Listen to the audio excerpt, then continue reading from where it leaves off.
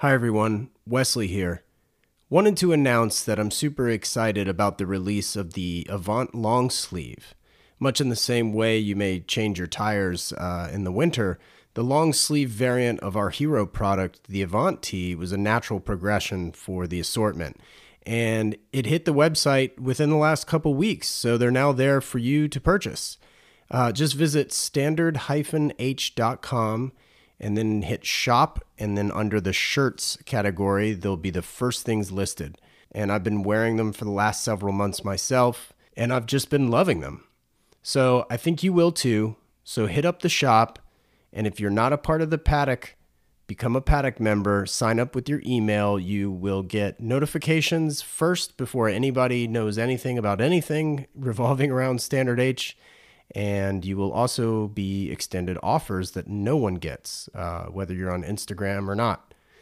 Thank you so much for the support, and I hope you enjoy this episode. If you haven't heard episode 1 of the Standard H podcast, then let me tell you about my friend Tim Jackson.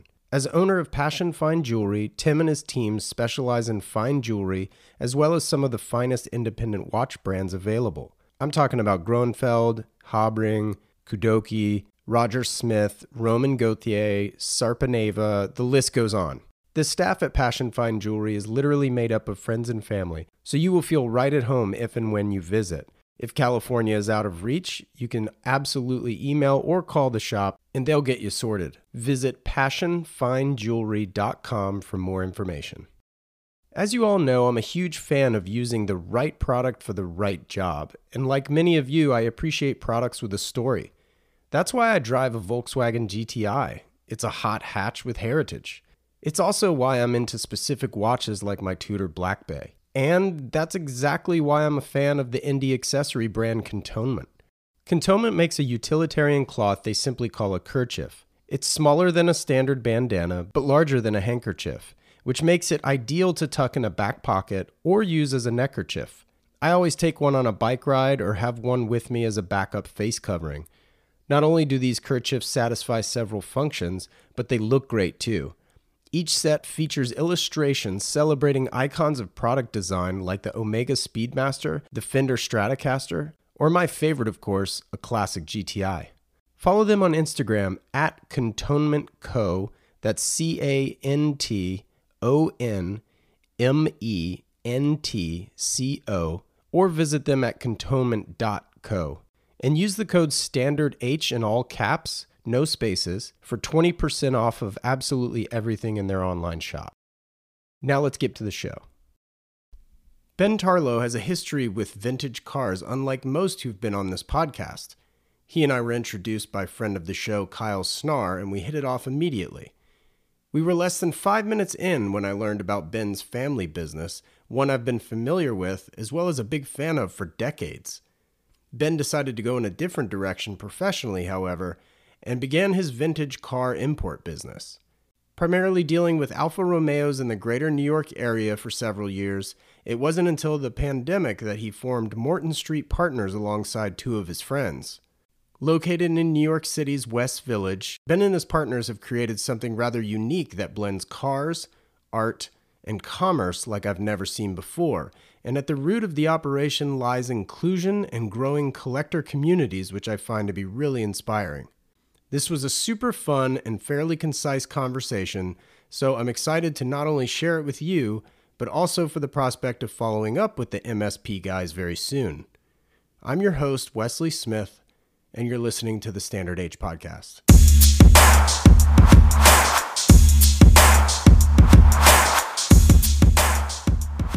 Well, Ben, thanks for taking the time to be on the show. I really appreciate it. Absolutely. Great to be here. Absolutely. So you have, I believe, a Massachusetts phone number.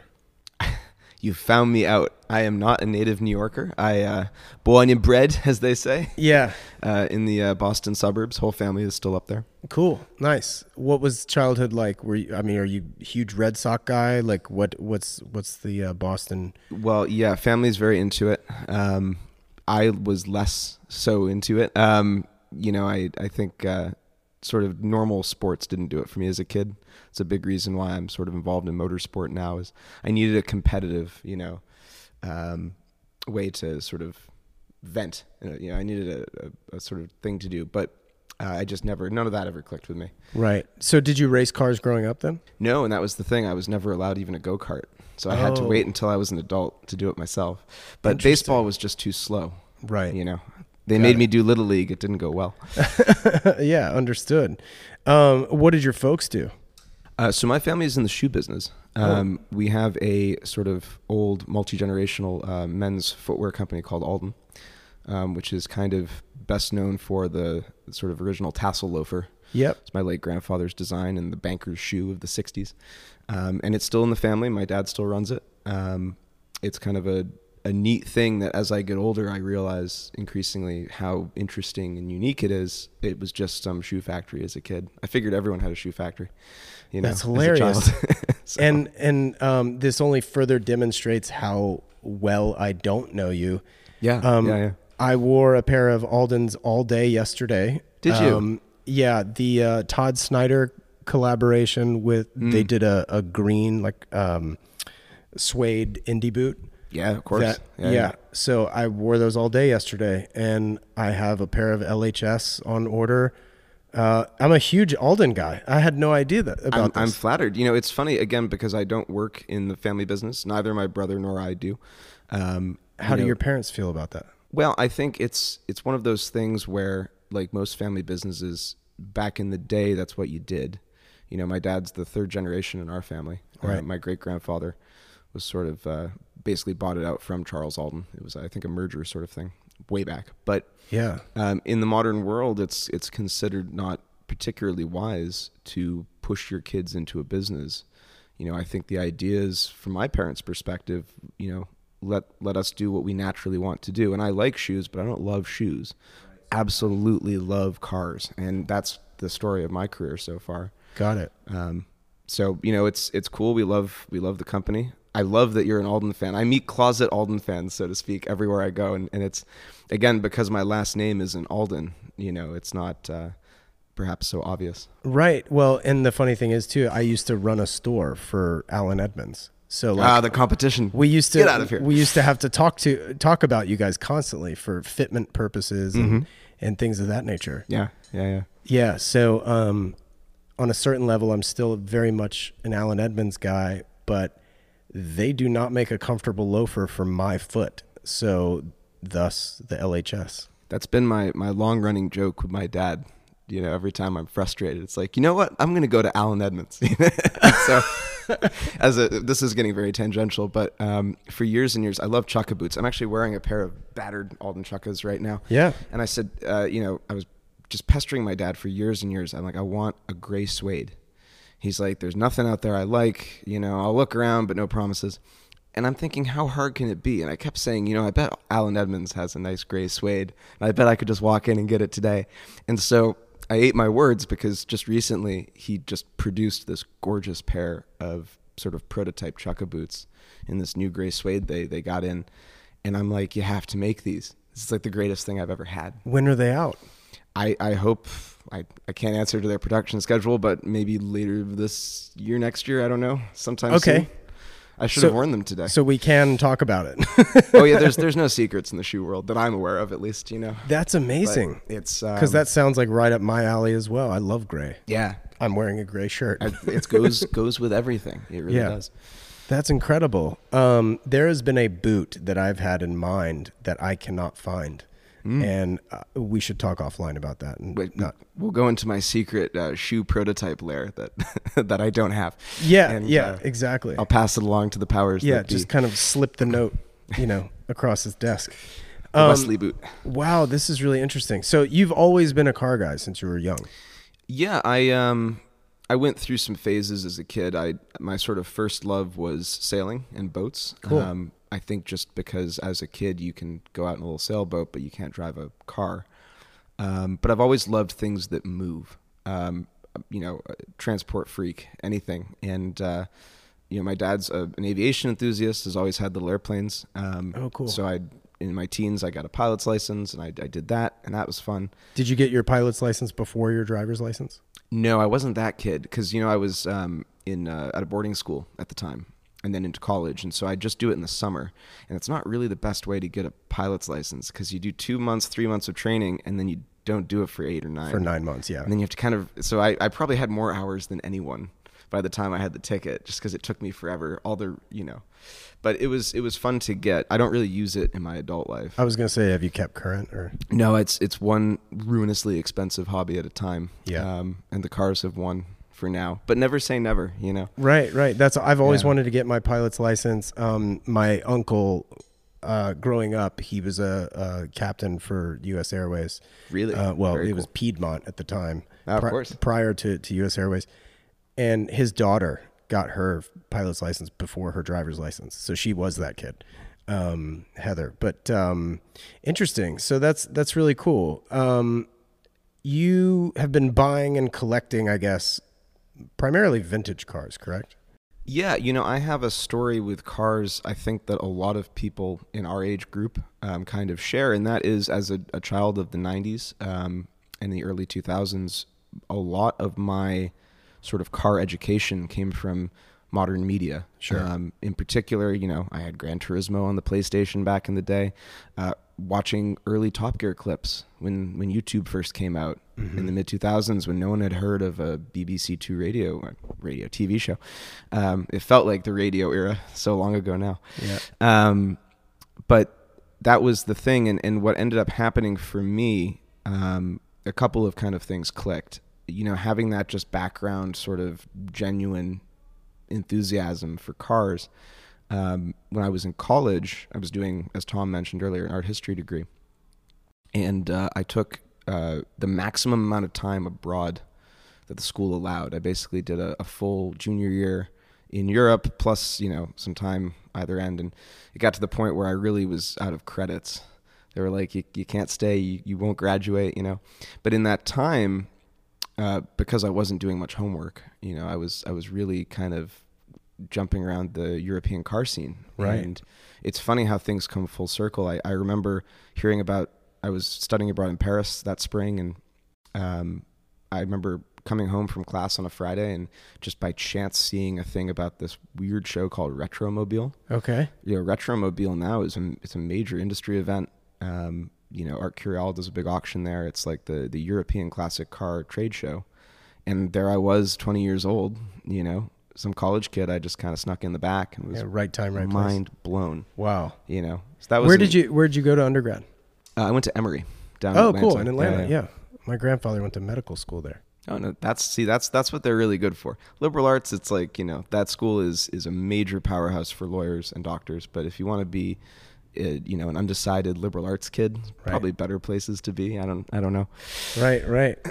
After graduating from Emory, what was kind of the first gig? The first gig was, I think this is common with a lot of people who graduate with a art history degree and maybe a drinking problem. No, but it's, all of my friends were upping sticks and moving to New York. And I wasn't planning on being in New York City in particular. I'm from the Northeast, so I said, well, maybe I could go back to Europe. That would be really cool. It's kind of tough at the time.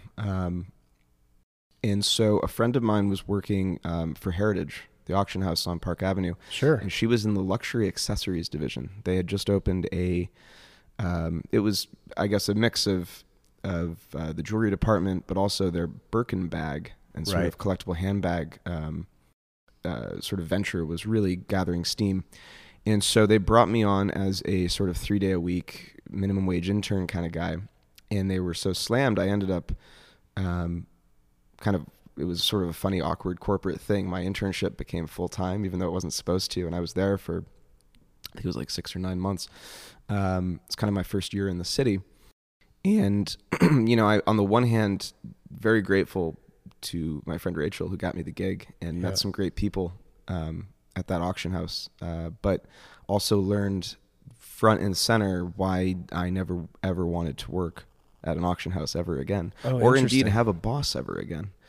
And so I was fired in, I guess it was May of 2013. For what? Well, I was not supposed to I was an intern. That has kind of a expiration date. And there were probably 3 million girls in this city who would have killed for my job. but I didn't know much or care much about handbags. So they kind of figured out we could probably get someone full time for his role that would just love it. And, maybe we're doing him a favor too if we kind of like end the internship. So right. I see. they threw me a cake party. It was really sweet. So actually. It wasn't really firing. No, but it was the 5 p.m. like Friday, like come to the office kind of thing. Oh, no kidding. And that's, again, auction houses for you. The individual people are great. Together, the corporate structure can get kind of spooky. Right. And by that time, the one thing I learned that was very positive from Heritage is that if you look at your average auction house specialist, a lot of these guys ended up doing what they're doing for the auction house after having had a career solo or maybe as a dealer broker in their various disciplines. And so it became clear to me that I wanted to pivot to cars.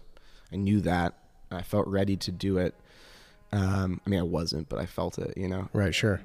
The idea was, well, maybe if I go out and do my own thing for a couple of years, worst case, I can just come back to an auction house as a specialist and, at least I know the ropes. Right. Somewhat. But the rest is sort of history because I had an idea in my head brewing at the time from my year in Europe, which was there's so many cool, strange cars overseas that we never got.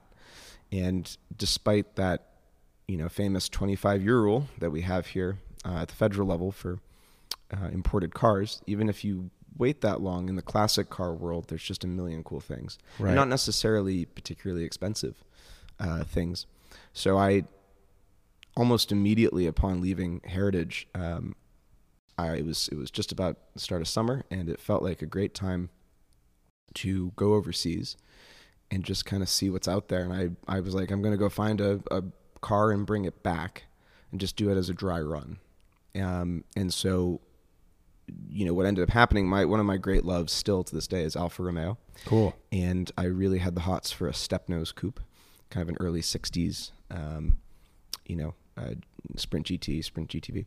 And I found one in the Netherlands randomly in Utrecht and bought it, brought it back. Fantastic car. Ended up selling it quite well. And the sort of little business had begun. Wow. Yeah, that's the origin story of my previous gig, which was what? Mid-Century Motoring. Yeah, my previous little single man brokerage dealership. Oh, cool. And that was based here in the city? That was just north of the city in Westchester. Okay. I still have that physical space. It's a warehouse space up by Peekskill, and obviously that's the dealer license and the truck and trailer, the infrastructure. So it's being put to good use now in my new life, but I started that it was 8 years ago now. Wow. Just to kind of get my feet wet and transact and bring cars in. It was purely an import shop. So when you launched that, or with that first Alpha, mm-hmm. were you a licensed dealer yet? Or were you like how did this begin? And did you save up money from your job to buy the car? Did you get some help? I probably spent every dime I made at Heritage on that first car, and it wasn't an expensive car. Got it. No, it was, I wanted a very lean model, and New York State is quite strict with dealer licenses. It's a very low bar. It's like if you sell more than 3 cars, technically you need a dealer license if you're doing it commercially. No, that's annually? It's sales? annually, yeah. So even people with collections sometimes unknowingly violate that. It's a question of whether or not it matters or will they get caught. But certainly if you're going to go into it professionally. Right. And it's actually the hardest part of getting a dealer license is finding the zoning and finding a place. And I was very, very lucky. And still am to this day, to meet the right landlord upstate by the old nuclear power plant. No rules, just right. And it was a 7-car warehouse, little warehouse that I rented for not a lot of money. And that was, the inspectors came from the DMV and they thought I was nuts, but they could see no reason not to give me a license. Why did they think you were nuts? They're like, you're going to do these funny old little Italian cars in the back of this warehouse that no one can see from the road and this and that. I'm like, guys, it's a new world. I don't need store frontage on a busy street. There's no wacky whaling and inflatable tube man. There's no balloons. I just need a place for the cars, a license, you need and storage. the internet. Know, the rest is fine. Instagram, quite frankly, is what you need now. Right. So, it all kind of clicked, and I did that within the first year, and shortly after I had a container of 5 other little, mostly Italian cars coming over, and it just snowballed from there.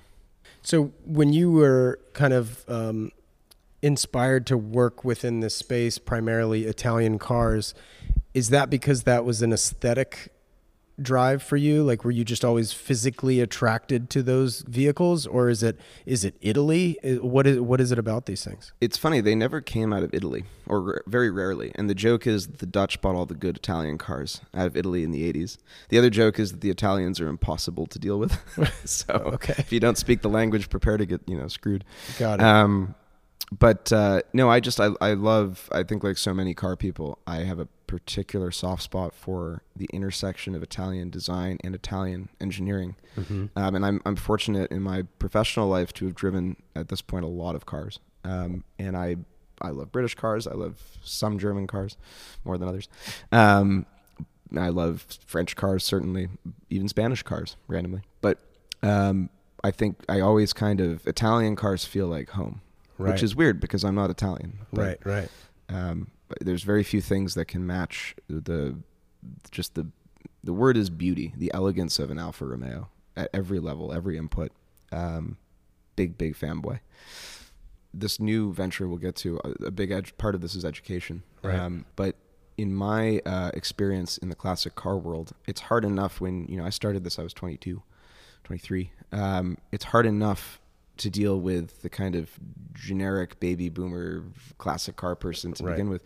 But it's even harder when you run into those stereotypes. And in the case of, say, a 60s Alfa, extremely, extremely robust car mechanically. The Achilles heel, like a lot of European cars, was the sheet metal. And I've heard there's a theory that they were using a Russian steel in the body of the cars that was too high in sulfur. And that was why they were just a little more rust prone. Right. But it's not, I've never actually seen if that's been proven. And some of these cars rust away when you look at them and others don't. But they're no more or less reliable. I really should knock wood when I say this. I've had, I think, 15 classic Alphas in my driving life. I've never, ever been stranded by one. Funny. How were you getting the word out early days 8 years ago?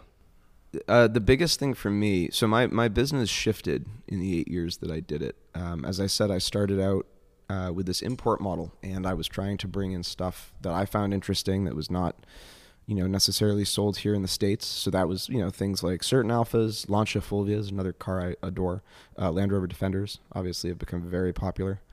I like to think I was one of the early guys because they had just started to become legal, the early ones. To import. Yeah, to import. Nowadays you go to the port, it's just Defenders as far as the eye can see. But back then it was a tough thing to do because there was just the first wave of fraud as well, and customs was very prickly about them. I knew a restorer who would paint, if you wanted a truck painted a different color, he'd actually leave the firewall in the engine bay painted the original color just so customs wouldn't get spooked, because they'd be pulling history reports on these trucks and they were just going over them with a fine-tooth comb. Right. This gray truck says it's green. Yeah, or I can see that it used to be this. And like if you go, oh, well, yes, look in the engine bay. We just did a surface paint job. The VIN number is still there. It's all very, people were, it was a tough time. Got it. But those trucks were great, and they were a big part of the business in the early days.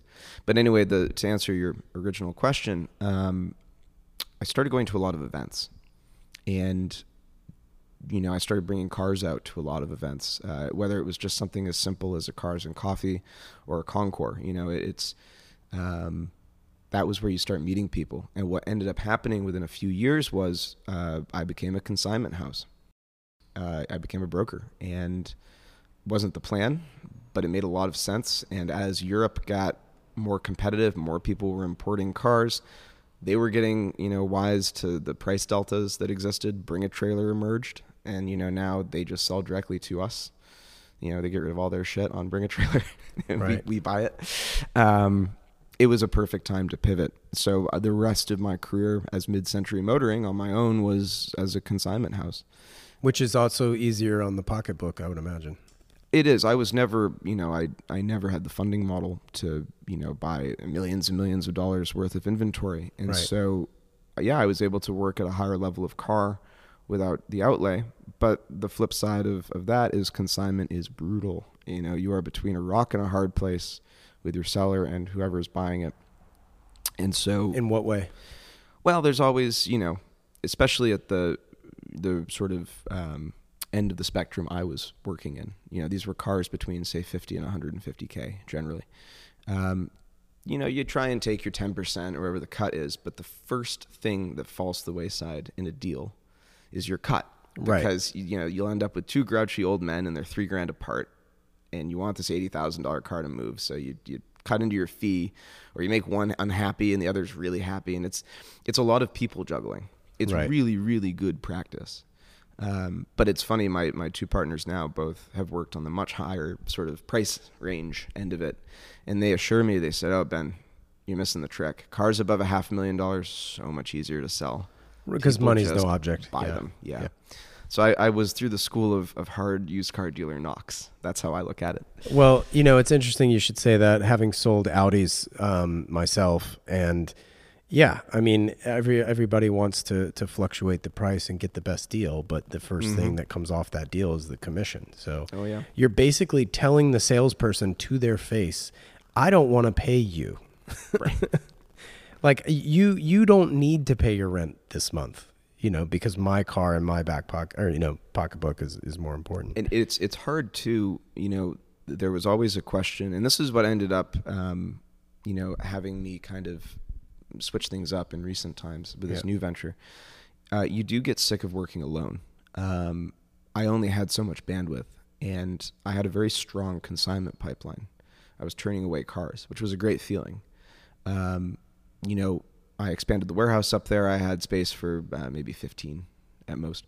But, you know, 15 cars and one guy, if it's a busy month, it's a really busy month. And when it's not, you're sitting on extra real estate and you've got all these cars sitting there looking at you, and you know, it's like doubly hard, no matter which way you peel it. And I just started to burn out a little bit. Yeah. And say, you know, it'd be awfully nice to, I mean, originally I thought maybe I'd bring someone into the business. It's really hard to scale it that way. Right. I thought maybe I'd do a real estate play up there and maybe get into the storage biz as well. That's very trendy right now. Right, you sure. know. Again, majorly frustrating. Yeah. So, you know, it's crazy how things go, but it all, as with most things in life, you know, you take a circuitous route and you get there in the end. Yeah. So let's talk about the new venture. Like, what's it called? What are you guys Yeah. doing? You've got two partners. I met one. Yes. So we are Morton Street Partners, MSP. And it's myself, it's Tom Hale and Jake Auerbach. So the three of us have all, in our own ways, been in the classic and collector car world now for years. We're all young guys. We're all in our early 30s. And we have kind of a similar gripe, I like to think. And the gripe is that we are very, very sick of dealing with the collector, classic, exotic car industry, call it what you will. We're sick of the sort of status quo. We, you know, have identified that the buying pool for collectible cars it's too gated, especially at the higher end. It's too insular. And we said, you know, the reality is right now in this economy, a collector car is the same as any collectible. It's a quote unquote alternative asset. Right. And it's a real financial instrument these days. And so it's doing everyone a disservice if this industry stays stuck in its kind of dinosaur ways where it The just same 50 people. and they're all in their 60s, and you know they all think they know everything about cars, and some of them do, some of them really don't. But we just decided that I think independently we'd all come to the conclusion that things needed to change, and a lot of serendipitous things later. You know, we're sitting here pre-launch in the namesake of the company. This is 16 Morton, our new home. Really cool space. Yeah, this was Cynthia Rowley's sort of headquarters originally. So it's a large drive-in townhome garage in the West Village that was built out as an art gallery. And basically via, you know, our sort of social circles, we knew the new building owner. And He was very excited about this project, and we couldn't have built out a more appropriate space. Right. So when this came available, we've really been scrambling the last couple months because, the concept almost comes from the space. It's all right. Now we have quite literally a venue to elevate the car and introduce it to the art and design and the fashion world here in New York City, in one of my favorite neighborhoods in New York City. It's really cool given the provenance of the space as well. Oh yeah, and it's even cooler. We did a little history digging. So 16 Morton, the address here, was one of the first pre-war service stations. Oh, no kidding. In New York City. For cars. There's a great black and white photo of a big Gulf oil sign out front.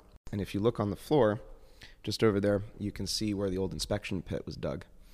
And so this building is quite literally the history of the automobile in New York City, and it's coming full circle. Are you guys getting a copy of said print to hang in here? I think we should. What we'd really like to do is probably grab a Gulf sign at some point, talk to the Landmarks Commission, see if we can do a redux of its old facade look. Who knows? I mean, the possibilities are endless. We were just thrilled. It felt like a good omen, right? And this is a very historic part of New York City.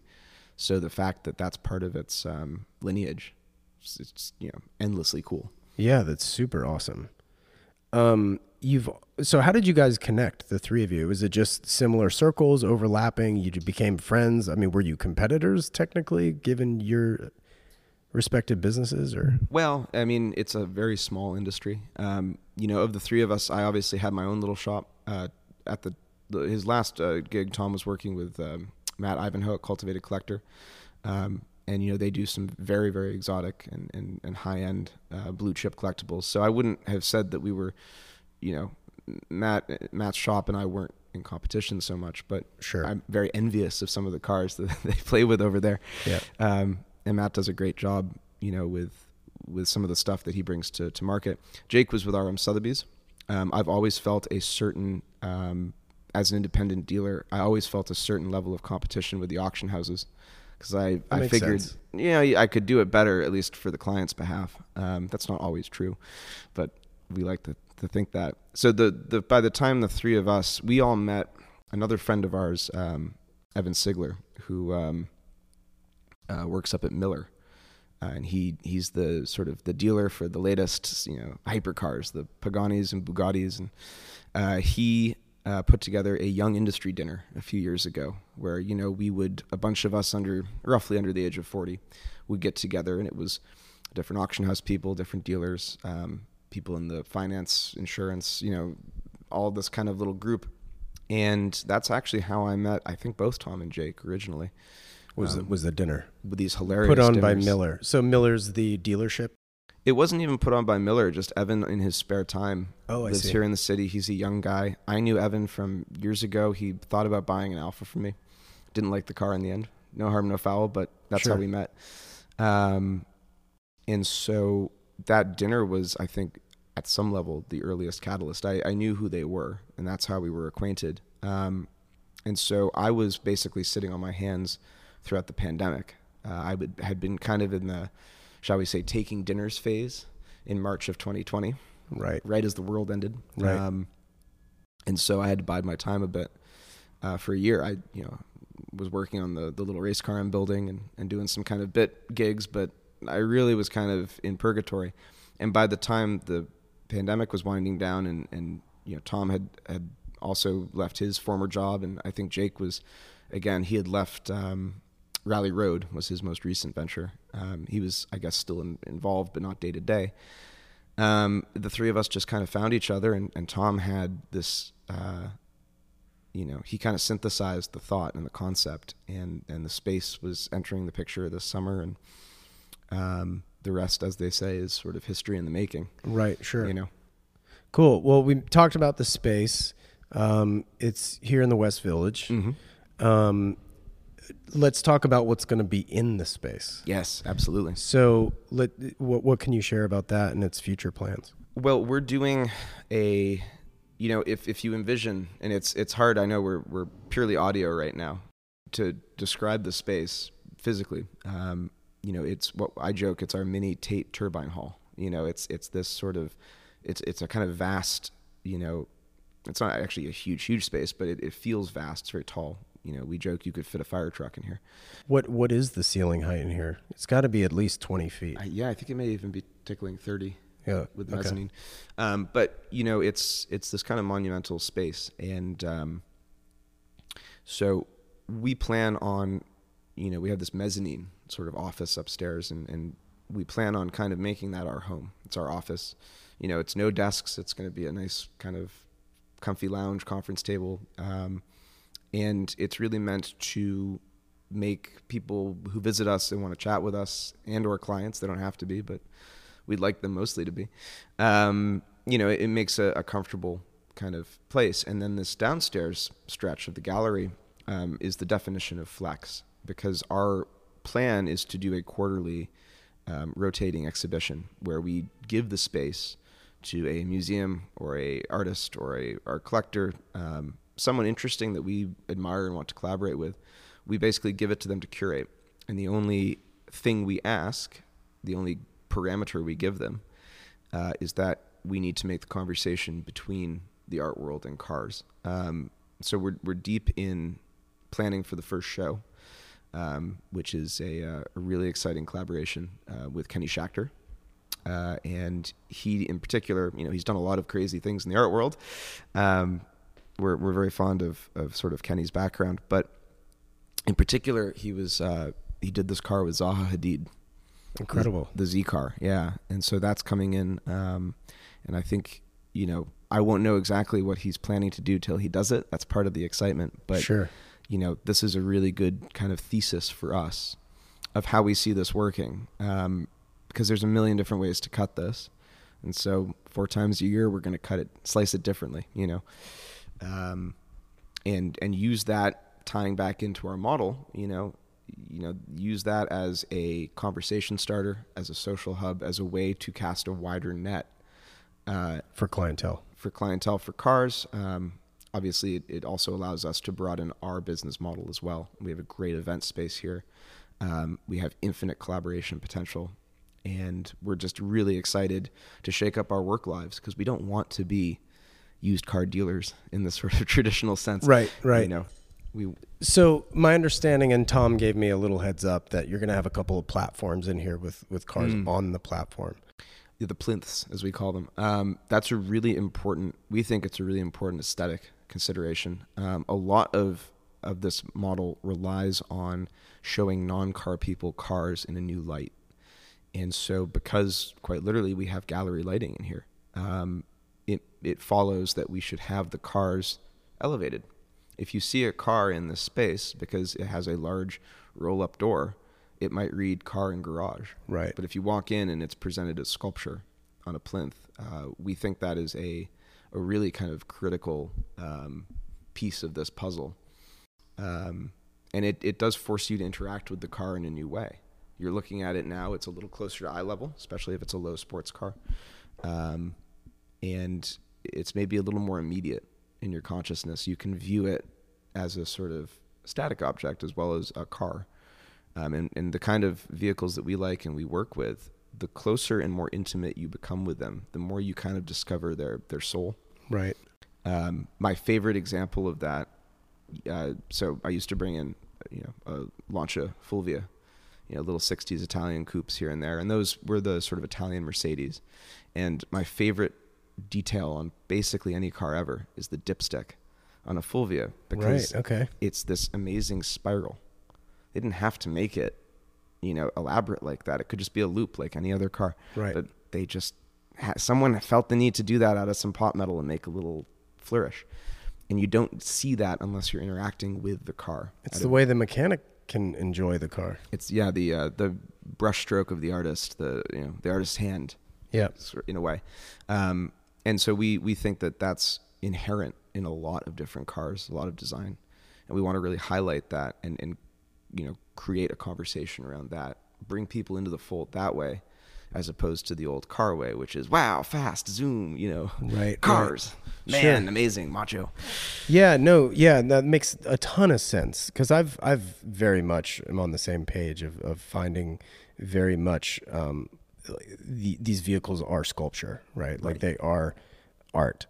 And that the first I was ever kind of exposed to somebody presenting a car that way was like a video tour of Ralph Lauren's personal garage. Yeah. Where it's like black carpet, white plinth, cars, gallery lighting, that whole thing.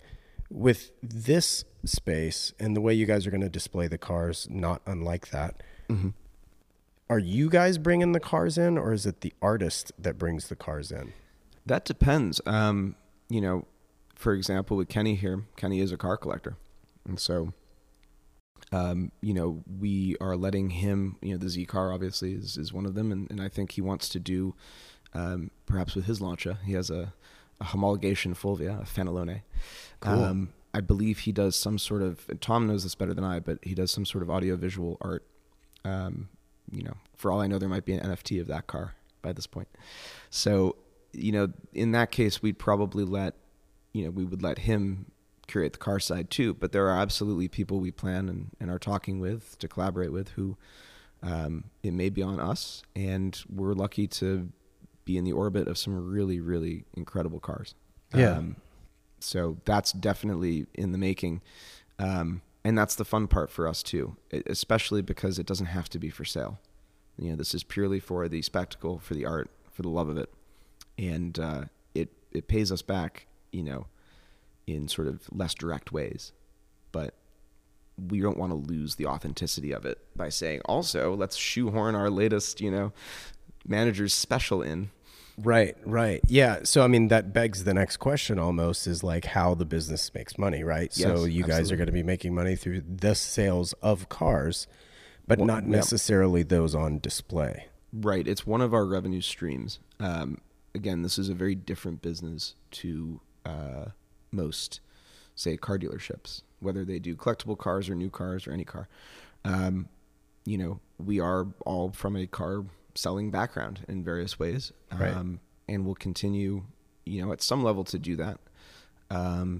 But I think that this also gives us an opportunity to, you know, branch out from that. And again, via these collaborations, you know, there's just infinitely different things we can do. And that's what gets us out of bed in the morning. Sure. You know, yeah, with an Instagram account and the right amount of, you know, champagne Concours lawns, we could sell all the cars we need to live a very comfortable life. Right. But, you know, it's like, if you could, you would, you know, wouldn't you? And so here we are. We're going to double down on what it could be. Well, we always thought that kind of the penultimate version of this industry, of these cars, of this world, what it could be. Right. You know. Cool. So you're giving away the space, obviously. So with that comes foot traffic. It does. We are operating much like any art gallery in the city, which is to say that it is by appointment. We'll be hosting a bunch of different events in here, Sure. Not just glitzy gala openings, but maybe speaker series, you know, panel discussions, all sorts of different programming. Cool. And I think we're trying to maybe launch some version of it one day a week where the general public can, you know, kind of sign up for a slot and we can do some sort of open house. We also literally can open the front of the building. Right. You know, again, your listeners can't see it, but the front of this building is a massive garage door. Right. And it's half glass when it's shut, so it's quiet and discreet in here. But when it's open, it is open to a busy corner of 7th Avenue and Morton Street. And this is an open street, so every day this is shut for the restaurants. And we're really excited maybe to play with that too, and do some kind of open house, quite literally open house nights. Right. You know, again, we've just got to jump in and see where it takes us. It's one of those unwritable business plans at a certain level. We kind of know how it'll work, but we're so excited about the parts we haven't figured out quite yet. So how did you guys go about financing it? Is it just a third? You guys obviously signed a lease on this place, I'm assuming. So. Yeah, we're actually, despite, you know, the address, which is, you know, quite a ritzy area of New York these days, we are self-funded between the three of us. And, you know, we basically, given what we're up to, you know, it's one of these businesses where we can accomplish a lot without necessarily, we don't need to carry a $10 million inventory of cars. Right. We can do a lot of, you know, guidance and brokerage and advisory And we also work with people we know in the car industry, and they invest with us. That's something we're really excited about doing, that we've been trialing, which is on their end, helping them to source a really investment grade car. And then, in our own unique way here, selling it to a whole new audience of extremely qualified buyers. Right. We think about the sort of people who raise a paddle in the evening sale at Christie's, whatever it is, and they don't blink, spending in vast sums of money on these paintings and these art objects, and so why can't cars also play in that league? Right. Sure. You also run track days. I did. Okay, so no longer. Well, no, I did, and then I got into vintage racing, and so I was originally a track day bro. Okay. A client of mine needed to get rid of a Lotus Elise, and I'd always wanted a Lotus Elise, and so I bought it from him, and I think I put like 3,000 or 4,000 track miles on that car. Wow. Just constant, and that was maybe 5 or 6 years ago. So I'd never as a kid, I never had a go-kart. Every Christmas I said, Mom and Dad, I want a go-kart. And my parents, being, sort of not motorsport people, just thought that was an awful idea to put a child in a go-kart. It probably is at some level. Hate to say it. So I had to wait, and it was an eye-opening thing. I was very fortunate to meet some great track day groups here in the Northeast, and there's a lot of great tracks. Yeah. So Northeast. Are you at Lime Rock, or like where are you going? All over. I mean, I still do, think of all the tracks within a 5-hour drive of New York City. There's probably a dozen. And I think I've driven almost all of them at this point, some many times. And so that kind of snowballed. I had the car. I started doing these track days, and track days, the good ones at least, are very structured and very educational.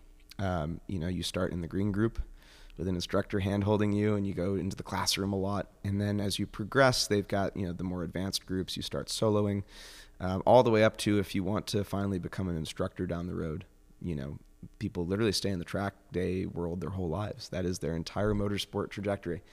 But for me, given my day job, vintage racing came up. It's very popular worldwide, but up here, certainly in the Northeast, we have a very healthy sort of vintage racing contingent. And my beloved mechanics in White Plains, my Italian car whisperers, Frank and Santo. Nice. At Dominic's, Santo's an avid racer and a member of the board of the VSCCA. And he said, you really need to come hang and come see this and come drive with us. So I got my license, I don't know, probably 4 years ago now. Cool. And bought an old 73 Mini. It was the first vintage race car. Awesome. And I had a Bug-Eye Sprite. Now I'm building a new sort of Goodwood style early 60s Cooper S race car. I love my racing minis. And I have a wish list about as long as this table of different race cars that I just have to have.